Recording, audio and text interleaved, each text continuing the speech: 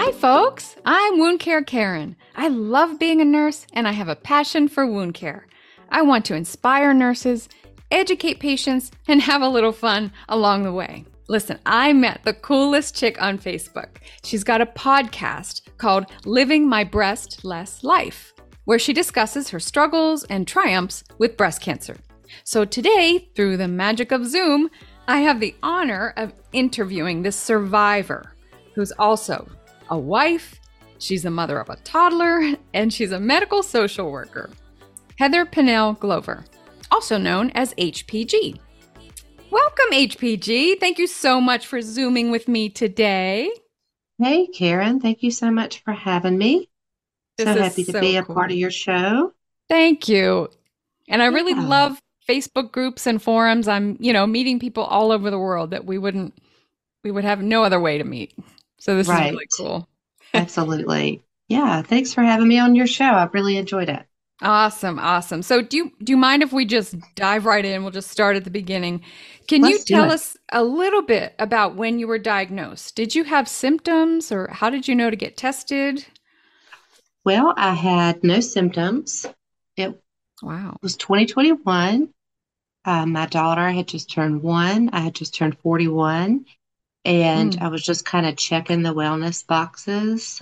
Mm-hmm. Um, my daughter and I are a day apart in birthday, so Aw. she came home from the hospital on my 40th. So Mm-hmm. that was in the very beginning of COVID. So a lot of wellness exams just weren't happening at that time. So in summer of 2021, I had gotten a promotion. She had just turned one, just making a Mm-hmm. lot of good, positive life changes.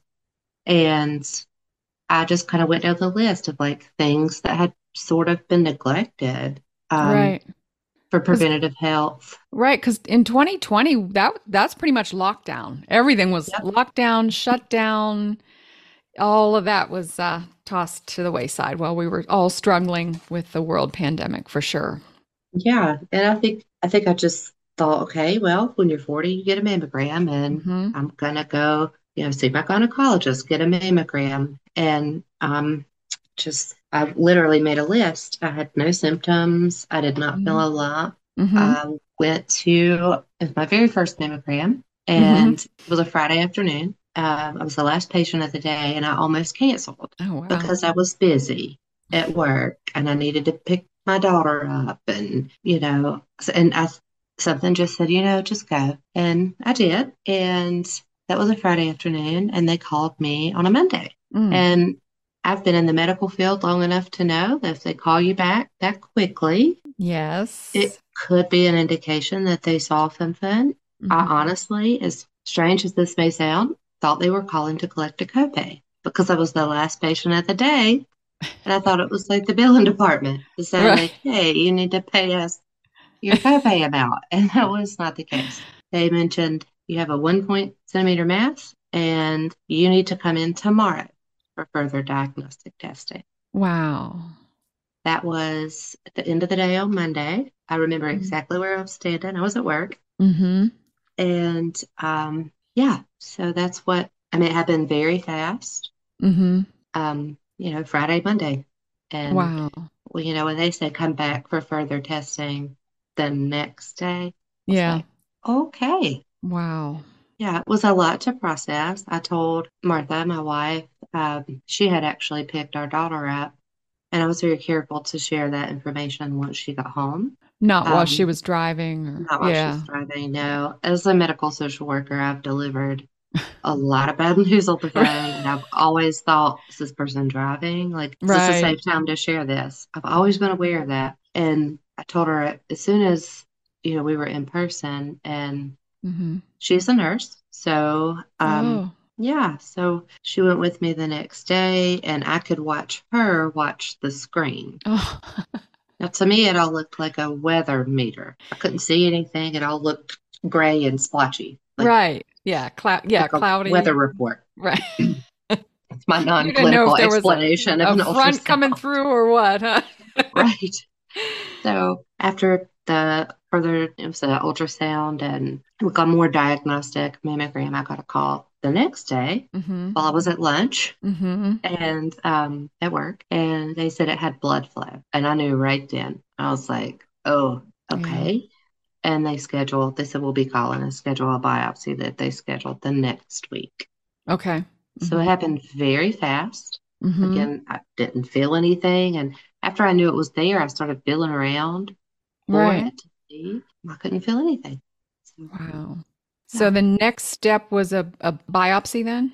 Yes, I had a Okay. needle guided biopsy at the very end of July. And I remember my surgeon, who would become my surgical oncologist, he just said, I need tissue. And I Mm-hmm. remember thinking, what a strange thing to tell a person, from being on the other side of it, just being a patient. I was like, I hear you. You need to run the test. You need tissue. Right. It was painful, but I think it was more emotionally painful. I'll bet. Yeah. And because I just knew. Oh, And after I got the biopsy, they put a clip in and they did a mammogram after that. I remember that being really painful. So, okay. yeah. Wow. And this whole time you're still going to work. Oh, yeah. You're Hmm. taking care of your daughter. It's Yeah. business as usual at the HPG household. Always, No, always. And I went to work. We were getting ready to go to Maine the following week for our very first family vacation. oh, And, we had our flight booked and all the details. We were ready to yeah, go. And so, yeah, we were just trying to cope, one moment at a time, one day at a yeah. time. I really tried to avoid the internet. I Okay. always So you didn't go say down that the Dr. Google rabbit hole. no, me and Dr. Wow. Google had a divorce. He got everything in that divorce, and I just And walked he can away. have it, He right? can have it. Because I thought, oh, I don't want to be on these sites and, Right. hear all these horror stories or even success stories. I just thought I need to hear it from the provider Mhm. and, what type and what. Yeah, right. There's so much unknown yet. Yeah, you didn't even know what to ask yet because you didn't know what stage, had it spread, all that. Mhm. Yeah. Well, kudos to you for not doing all that deep It was, dive it because was that tempting. I bet, I bet. Part of the like positive life changes was like stopping going down Hmm. internet rabbit holes. Like Just in general. in Yeah. general, I Yeah. had quit that in April, and it was one of the things I was like, that's not healthy for me. So I, Awesome. I stuck true to that, and I got the results back the day before we left for Maine. Wow. And it was just a couple days. And what I knew at that moment was it was hormone driven, Okay. greater than 90% estrogen, progesterone positive, Hmm. and that I needed an MRI for more imaging. I see. So that was going to, oh, and genetic testing. They wanted to do genetic testing because of my age. Okay. And that takes about 2 weeks to come back. And the MRI was scheduled about 2 weeks out. So we just went to Maine the very next day. Good.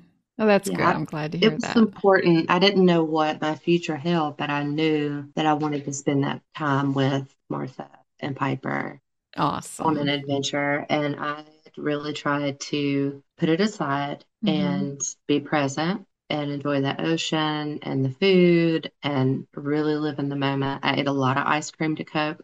Probably not the best, but it's better than some things. Right. I was going to And say, of all vices, I think that's pretty benign.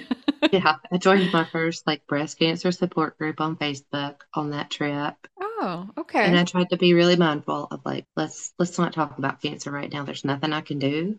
I Right. don't have all the information. Let's Mhm. just be present. Oh, that's awesome. Now, and we mentioned that you're a medical social worker. Did Mhm. that help in this process, especially in the beginning here, or was it an hindrance? Because sometimes you can know too much, right? Yes. So part of the background I'm most proud of that I've enjoyed the most of my career was a hospice. I was a hospice social worker for years Mm-hmm. in my 20s. And so I'd seen a lot Yeah. of folks at end of life, Mm-hmm. specifically breast cancer, all cancer, really all illness. Yep. And then I had left and went to the acute care setting in the hospital and worked the oncology floor. So I had seen both professionally. Wow. So I Yes. knew enough to be like, okay, there's hope, Mm-hmm. but you know, Yeah. I Somet- I, I Yeah. think it was helpful in terms of advocacy and like understanding some of the words. And I gave myself a lot of grace because I would used to tell my patients that patients typically only hear 15% Mm-hmm. max of what the provider says. Right. So I just really tried to give myself some grace and, taking notes and asking, like, hey, can I record this? Because I don't think I'm going to remember Oh, that's a great these idea. details. Yeah. And I think those, being in this business for so long, I think I had some like self-reliance there. Mm-hmm. But I did know enough to be dangerous, right? So, All right. So then that leads us up to, so you get back from Maine, mhm. and then you had, so that you did the MRI and you did the genetic testing also? Yes, and I found out I was negative for all 84 genes tested on my flight back. Oh, okay. I flew back on a Sunday. I had my MRI on a Monday. My Mm-hmm. daughter started a new academy that we had planned. Mm-hmm. So there was a lot of stress, coming back Mm-hmm. from a trip, putting your precious baby in the hands of strangers. And Yes. this was still in COVID, right? I mean, in my thoughts, we still are. I have COVID now. So Right. we just like handed her to masked strangers. We couldn't go in the classroom. So there was a lot of All anxiety right. there and adjustment Wow. there. And then, yeah, so I had the MRI and it showed more cancer in the breast than they had thought. Mm. And the left one had to go, and the right one had a lot of questionable areas. And I had a choice of coming back, like having the left one removed and then coming back every 6 months for close monitoring. Oh, wow. And I, if anything, at times can be very decisive. And I was like, no, that's a level of anxiety that I just cannot live with. So I decided that I was going to have a double mastectomy very quickly. Mm-hmm. I'm very grateful to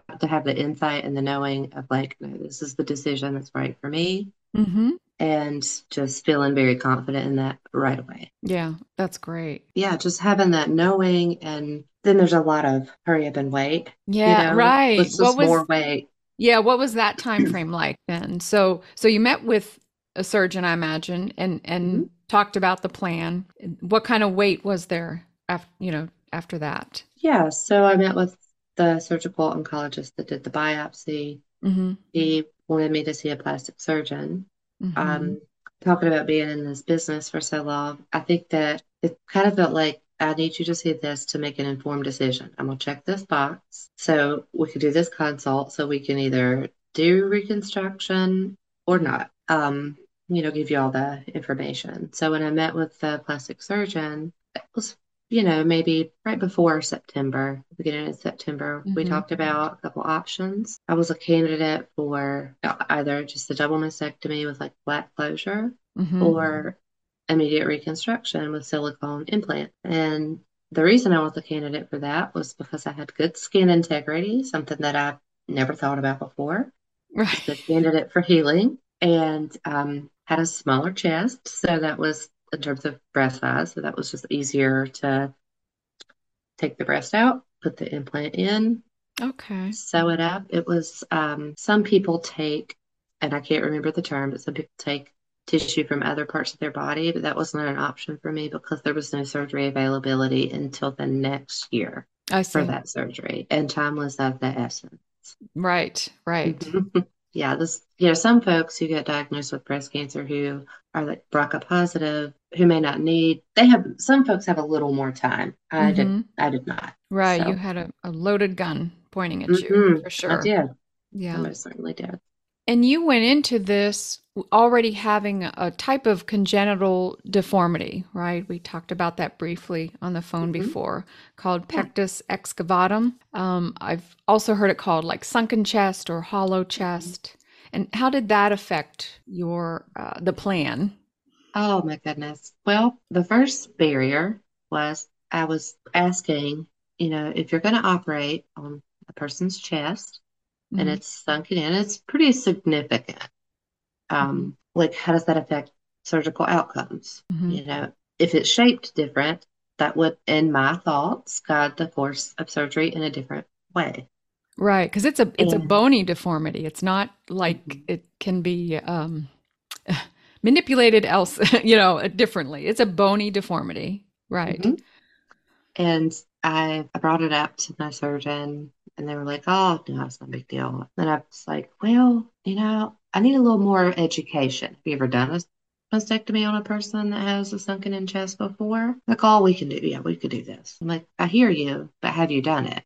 Mm-hmm. And I even asked my plastic surgeon, who was like, "Oh yeah, my ribs stick out too." And I was like, "Well, why? That's nice, but my whole chest is sunken in. It's not just the rib piece that sticks out; it's the sunken in part." So, like when I was born, it looked like somebody took a little cereal bowl and made a mold and took it out. So it's a Mm-hmm. pretty significant deformity, but breasts cover it. Right.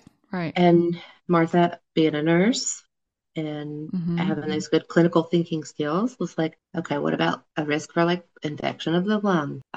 What like from a cardiac standpoint, because the sternum is more pronounced on like the breast, the sternum is it beats more on my heart beats more on the sternum. So she was concerned about all of the whole picture. Exactly. And I called and asked to speak to the nurse, and they're like, "Oh no, we've seen her without her shirt on. It's fine." And I could hear them talking back and forth about Mm-hmm. me, and I was on the phone. Oh, that's But interesting. I felt very dismissed and almost like this is a very popular word these days, but I felt gaslit about it. Mm-hmm. And I almost questioned, like, is it as severe as I thought it was? I'm pretty sure it is. I mean, it was a big point of like cosmetic for Mm-hmm. me. Like it was a big focus, like getting a bathing suit and like trying to camouflage it. Right. And especially And because you had dealt with it all your life. You mhm, you you could see it as a child. So this is something you knew all your life, a deformity yes, you had. yes, that hits, from a practical standpoint of like having bras, trying to find bras that fit, or like, Mm-hmm. Mm-hmm. I mean, it was an everyday part of my life Mm-hmm. to the point like Martha wanted to get a baby picture of me from my mother and be like, look, here, can you see this? And I am a little feisty and asked my surgeon, say, listen, if you'd worked on Fords and Chevrolets your whole life, would you just go in on a foreign car, a Toyota, without thinking about it? And they just looked at me like, like, what kind of question is that? I thought it was a pretty valid question. It's the only analogy I could think of. Right, right. But that was hard because I wanted to be heard. Mm, It is my body mm, that I'm giving you consent to operate on because I want to stay alive. mm-hmm, And I want to make sure that you understand, or more importantly, that I feel comfortable and confident when I undergo my very first major surgery. mm-hmm, Because, I've heard patients say, like, we all are we are the expert in our own experience. And that is 100% accurate. mm-hmm, And I think that folks, if someone would just say, yeah, I hear you, mm-hmm, I hear that you're really concerned, I'll consult with a colleague, mm-hmm. or I am confident that X, Y, and Z will be as okay as I can guarantee. Right. Just some Or reassurance, or just right. active listening, or some type of communication other than, oh, no, it's fine. Oh, Yeah, just the poo poo. No, no, never mind, honey. You'll be all right. yeah. So as it turns out, the surgery was longer than they had anticipated. The reconstruction was more extensive Mm-hmm. on the right than the left, and I lost a lot of blood, and I had to be on oxygen. And the next day when they came to see me, they were like, "You gave us a run for our money." And I'm thinking, that's okay. So let's. And what I heard was, I tried to tell you that you're going to be the hero. Right. Mhm. Yeah, Yeah. because we got to manage their egos, right? Right. When it's our body, I try to tell you, but I didn't say I told you so. 'Cause that sounds like a snarky thing to say, but You're a stronger woman than I. whew, I think it was the meds. But That's yeah, one of my biggest pet peeves, though. And as a nurse, I always advocate for the patient because I have been in situations where the patient themselves is trying to tell the physician or provider something, very much like you did about your chest wall cavity. And I can tell the provider either isn't hearing it or mhm, doesn't want to hear it. Again, they're just poo-pooing. No, no, no, you'll be all right. No, we'll do it. This we'll do it. And uh-huh. I always take it upon myself, to stop the conversation, but doc, they have questions about A, B, and C, Mhm, just to try and bring forth that dialogue, mhm, to re-examine, because clearly you had a concern about something mhm, very valid. mhm. Wow. And it just wasn't heard. Yeah, and I So, think from a professional standpoint on my end, I've translated physician speak to yes, patients my yes. whole career. And I would hear something and I would just watch the patient and think, I don't know that she understood. Hmm. And then I used to wrap it up and say, like, do you have any questions? Is there something you need clarity Yes. on? Or I noticed that you took a note here, Hmm. do you have any concerns? And then I would talk with the patient after and try to explain it in layman's terms Right. and help them process what they heard and, explore emotions around that. So Hmm. to not have that Mm. advocacy, because it takes a lot of energy to advocate for yourself if you're an advocate for others. Because I don't know how, it's like I had to learn how in a way. Right. So tell us about recovery. So you ended up having several hours tacked onto your surgery, I'm sure. Hmm. And like you said, that leads to extra blood loss, extra complications. So tell us a little bit about your recovery then. Did you leave with drains? Did you have any other type of devices? What was that like? Yeah. So in the hospital or after the surgery, I woke up with four drains and and you'll know this, you're the expert, but they were like sutured to my side, like by my ribs, Right. two on each side. Hmm. And they were hanging down and they had like a pump on the end. Or that's what it looked like to me. Hmm. And they did a lot of teaching about like you drain the blood out and they gave me little measuring cups and they taught me how to do it. I Hmm. was very scared to do it. I didn't want to touch it. I Oh, didn't want to pull it out. I didn't realize that yeah. it wrapped all the way around like my breast. I didn't know where it was. Yeah. In forms of drains, or I was brand new to that. So came home with four drains and I was in the most uncomfortable bra thing I have ever been in my life. I felt like I had like barbed wire around my ribs. Oh. It was so tight, and I understood that was for compression Hmm. to keep swelling down. Exactly. Yes. But because of the chest wall deformity, they had to like put this big bandage on the left to keep the implants separate so they Separate. wouldn't Oh, become one, a mono boob. You don't want a mono right? boob. And I was like, Wow. what in the world is this giant thing? I didn't realize it was like a placeholder, like a literal space holder. I Wow. thought it was part of the dressing. Right. But again, I had been in surgery forever on lots of meds. Right. So I had this big gauze taped around my left breast and tons of incisions from the bottom of the implant, like to where your nipple would be. But Okay. I wasn't able to uncover those for quite a while. Right. And I was terrified of them. Hmm. I could feel a lot of pain, but I couldn't describe it because Hmm. a lot of the nerves were damaged. So I was in a lot of pain, but it was a different pain than I'd ever experienced before. I bet. So Eh, I had the drains and like you had to measure the output, I think every 3 hours and keep a log, right. which I'm pretty detail oriented. So I had my log and my wife really helped here because I don't remember the first couple of days being home. Mm. But my plastic surgeon said that I could not take a shower for 2 weeks. She did not want any of this getting wet. Okay. And she didn't want me to shower with the drains. And another dignity thing from a social work perspective is they mark on you with purple marker. So not Yes. only am I just in this corset type compression bra that felt like barbed wire, I have purple marker written all over me that I really wanted to get off, Hmm. but I couldn't. So it's just a really interesting, which things I've never thought about before. You never had to. Right. And what kind of, besides the not showering for 2 weeks, what other kind of restrictions were you restricted regarding lifting or reaching or twisting? Yeah, before the surgery, I had to prepare. So if you do like T-Rex arms, you can basically reach out just as far as like a little T-Rex dinosaur. Okay. So if your hands are in front of your breasts, that's about it. Mm. In terms of range of motion, nothing high, nothing low, Right. Gotcha. nothing too much to the left or to the right. Hmm. Not any bending over. My heart rate had to stay under 100. Okay. I could not lift anything over like a half gallon of milk Mm-hmm.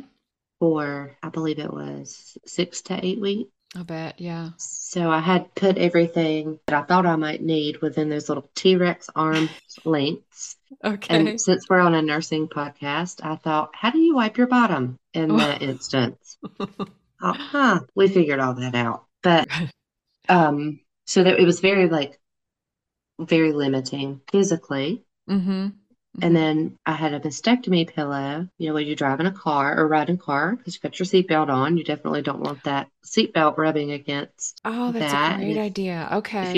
if you were to get in a bump up or what have you, you want that barrier. Yeah. And after you have a mastectomy, and I unfortunately had it spread to my lymph nodes, you get real popular with all these new doctors and all these appointments and all these follow ups. And you're in the car a lot. And Mm-hmm.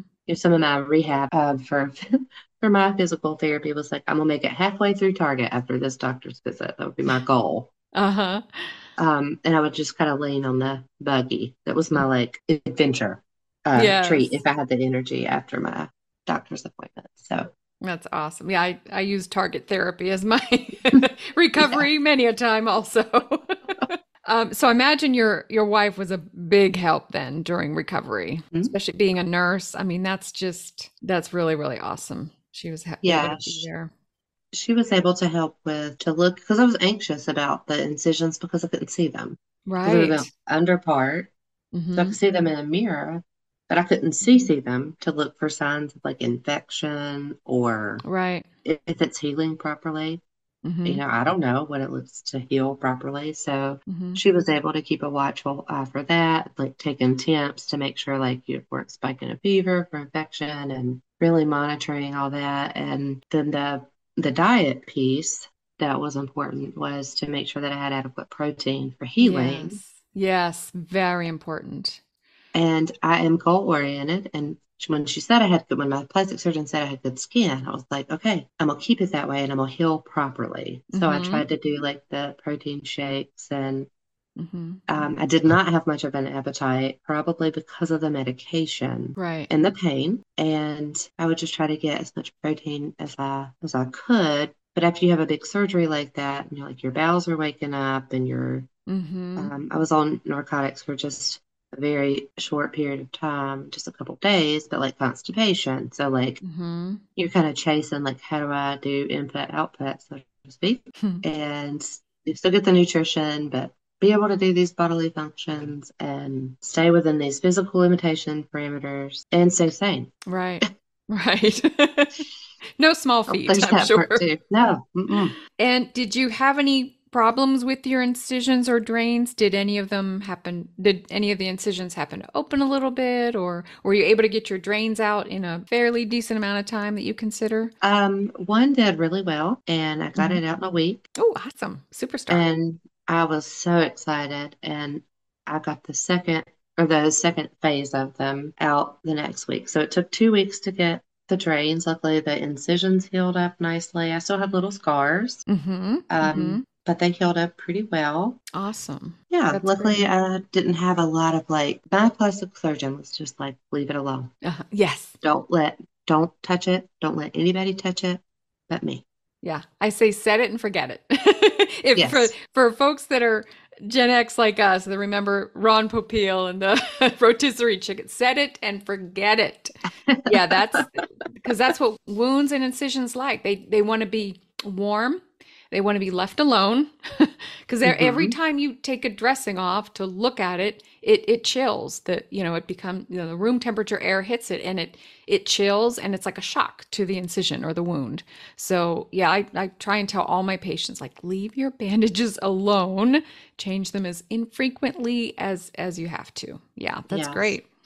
And did you need chemotherapy? I did. Okay. Yes. And So when I was that after surgery then or during yes, or okay. it was after surgery. I found out that the cancer had spread to the lymph nodes, Hmm. and I was going to require 5 months of chemotherapy and radiation. I was very depressed. I have to Mm, say. mm, That's a hard thing to hear. I had an aggressive cancer and they wanted to treat it very aggressively, which yes. I was thankful for. It's a perspective shift, you know. It's Right. like, okay, this is going to be hard, but this is going to save my life. And once you have lymph node involvement or any type of cancer spread, you go through the body scans. Mm-hmm. And of note, they are not easy physically to do after you've had a mastectomy with immediate reconstruction, going through those tiny tubes, Oh, wow. and just getting on and off the table, just things you don't think about. And the scans came back that had a large pelvic mass. And to make a long story short, I went for chemo teaching. I felt like this was backwards, but I went for chemo teaching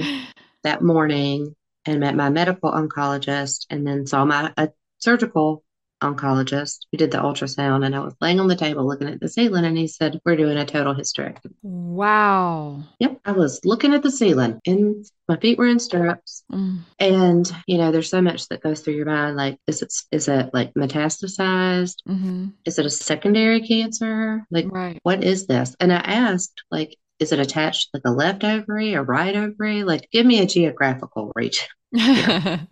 And he couldn't answer. He said, "I don't know. It's very big. I can't tell." And I was like, okay. And we had talked about the possibility of a hysterectomy in the future because my cancer was hormone driven. Right. So we went to the scheduling office and it was scheduled for the total hysterectomy was scheduled for November 18th, which was oddly enough the day I was supposed to start chemo. Oh, wow. So that was a very quick adjustment and change of plan, change of, Mm-hmm. we were coming on the holidays. Like Oh, yeah. I had just had a major surgery, October 1st, and, a month and a half later, going in for a second major surgery. Right. A lot of unknowns, a lot of waiting. Mm-hmm. And it felt really spontaneous in the surgery scheduling world. It was fast, like two Okay. weeks Wow. scheduled. And he was saying, like, we may have to cut your abdomen to get this out. We Mm-hmm. may can take this out vaginally, Mm-hmm. but we don't want to spill it Mm-hmm. because if it's cancer, there you Right. go.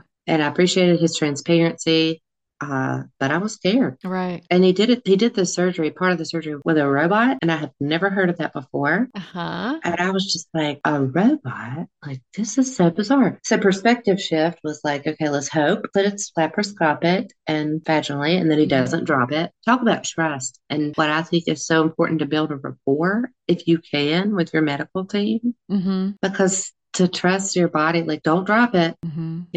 like, let's get this out of here, see what it is. Had the surgery, it was laparoscopic, luckily. It was not cancer, but they did drop it. Oh. It was it was a huge endometrial cyst.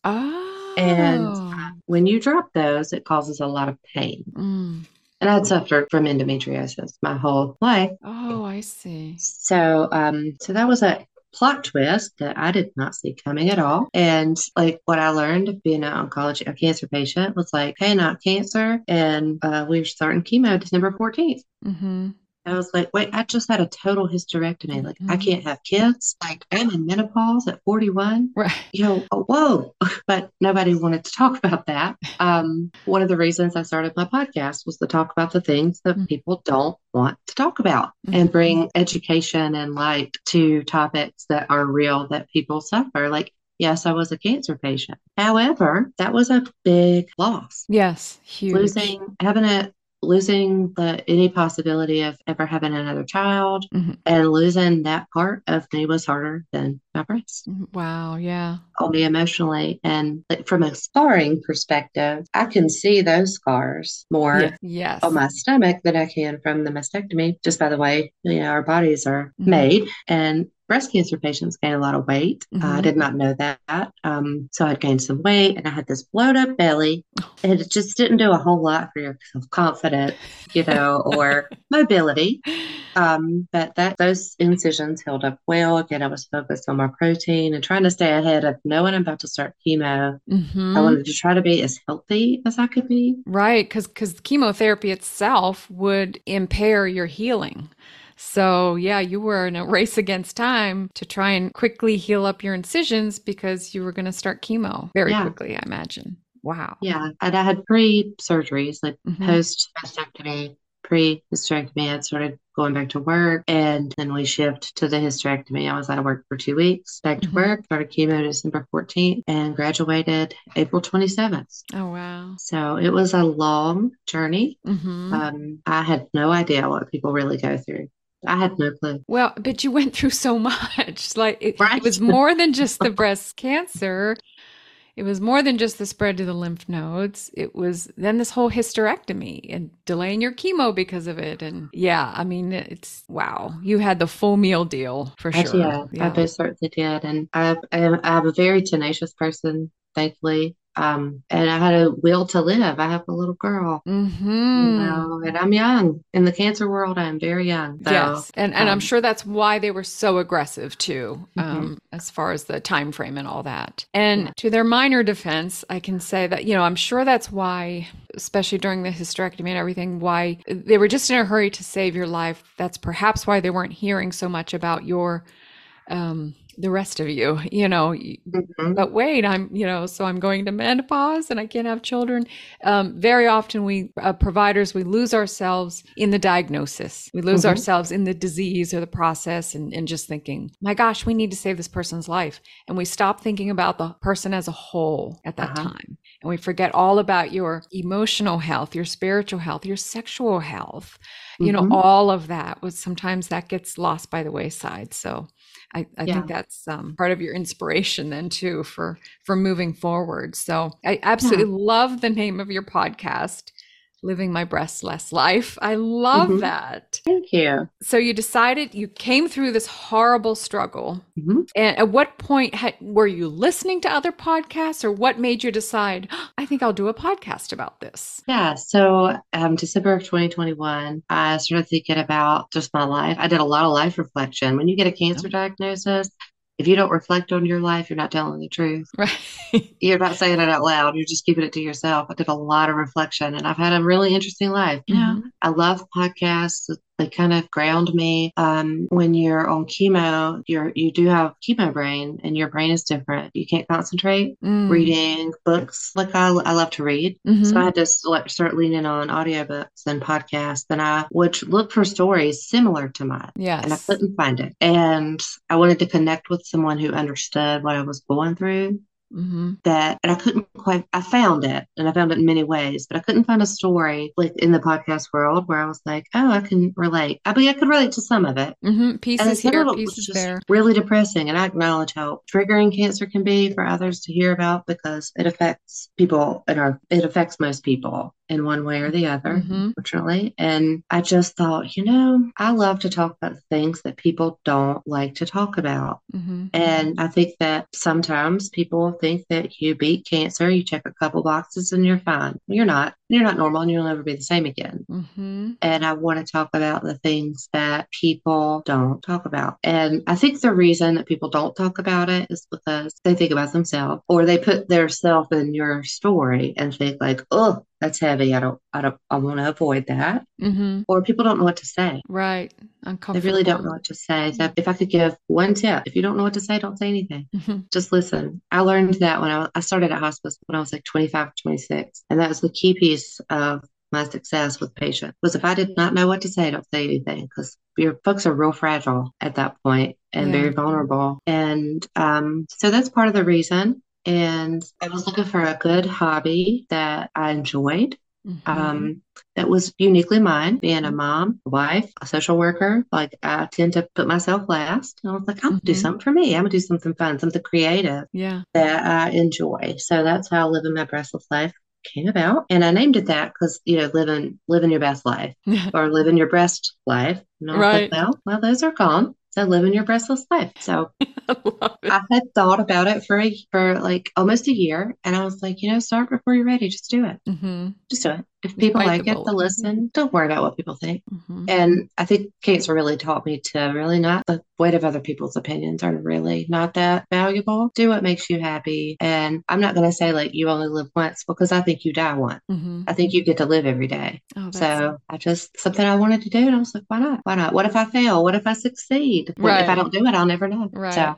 that's what started. And I was raised like in a culture where you don't talk about anything. Mm-hmm. You just keep everything looks very pretty, very tight-lipped about everything. Mm-hmm. And I want to help people, bring authenticity and realness to a variety of topics, not just breast cancer, Mm-hmm. but the struggles that people go through in life. I've heard a ton of them and I've been through a ton of them. So I'm here for it. So, Right. And you're yeah, also on other social media. You have Facebook and Instagram. How can yes. people find you? You can find the podcast is on all major platforms. It's called Living My Breastless Life. And on Instagram, folks can find the links to it as according to HPG is Mhm. my Instagram handle. And I am on Facebook. It's my name, Heather Pennell Glover, and it is hyphenated, but it's long. And I just go by HPG. It's just what most people who know me call me. So There you go. Well, your story is just it's amazing. It's so inspirational. And I thank thank you you. so much for having the courage to share some intimate details with us. I really, really appreciate it because I know I believe just like you do that there are people out there that need to hear this. They need Hmm. to hear, what you went through because they're going through the exact same thing or something very similar. So I Yeah. really, really appreciate it. Yeah, the latest episode came out today on the 17th, January 17th. There's a lot of resources linked in the show notes. So Good. I want people Yes. to be able to go back and say, okay, I heard her say this. Maybe this resource could help or help a loved one. I'm just trying to help folks in a little different way than I have in my career. So, Right. Because this episode, you talk about getting your PIC line hmm inserted or your, I'm yeah. sorry, your Metaport inserted. Hmm. Right. Okay. Yeah, Awesome. my port, that was an interesting experience. But it was helpful in the long run. But yeah, it's a hard battle. I do not think I never realized how hard it was. Mm-hmm. And I've been in the medical field. I was 20. Mm-hmm. I just did not realize. But I think it speaks to like what you were saying earlier, like when you're a provider, you're trying to save their life or put out a fire. As Mm-hmm. a social worker, you don't see the whole journey. You just see parts of it. Right. Right. So, but thank you for having me, and I Oh, really, really really, really appreciate it. appreciate it. Yeah, Thank you. So, but you're before welcome. we go, Yeah, as you know, like I'm a big movie fan. I love Hollywood and movies and all that. So I asked this of all my guests. So if there was a movie made about you, who would you want to play you? I have thought about this, and I'm gonna have a weird answer. That's all right. I'm gonna say Angelina Jolie, but not because of her like having the prophylactic surgeries because of her BRCA positive Mm-hmm.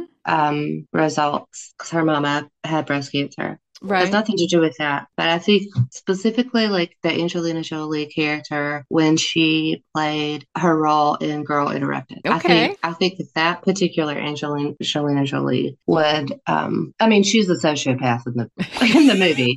I do not think that I am that, but I just think her character would probably represent could play me pretty well. Awesome.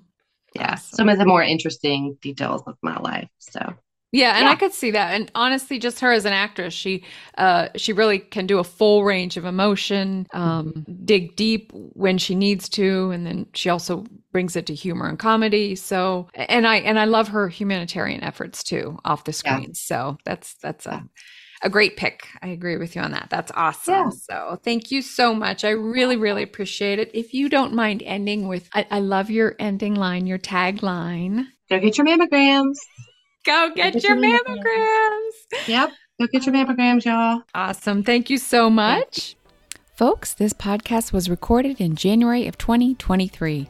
It was developed and produced by HPG and Wound Care Karen, and it was edited by Wound Care Karen, and I did it all while watching the NFL playoffs. The views expressed here belong to me and my guest, and not our employers or affiliates. If you like what you heard, please subscribe and give me a 5-star review. And don't forget, check out HPG's podcast, Living My Breastless Life. If you have ideas for future topics, please drop me a line at contact@woundcarekaren.com or message me on Facebook, Instagram, or YouTube. I'm Wound Care Karen, and please remember, folks, time does not heal all wounds. So if that happens to you, seek help from a wound care professional. And ladies, get your mammograms.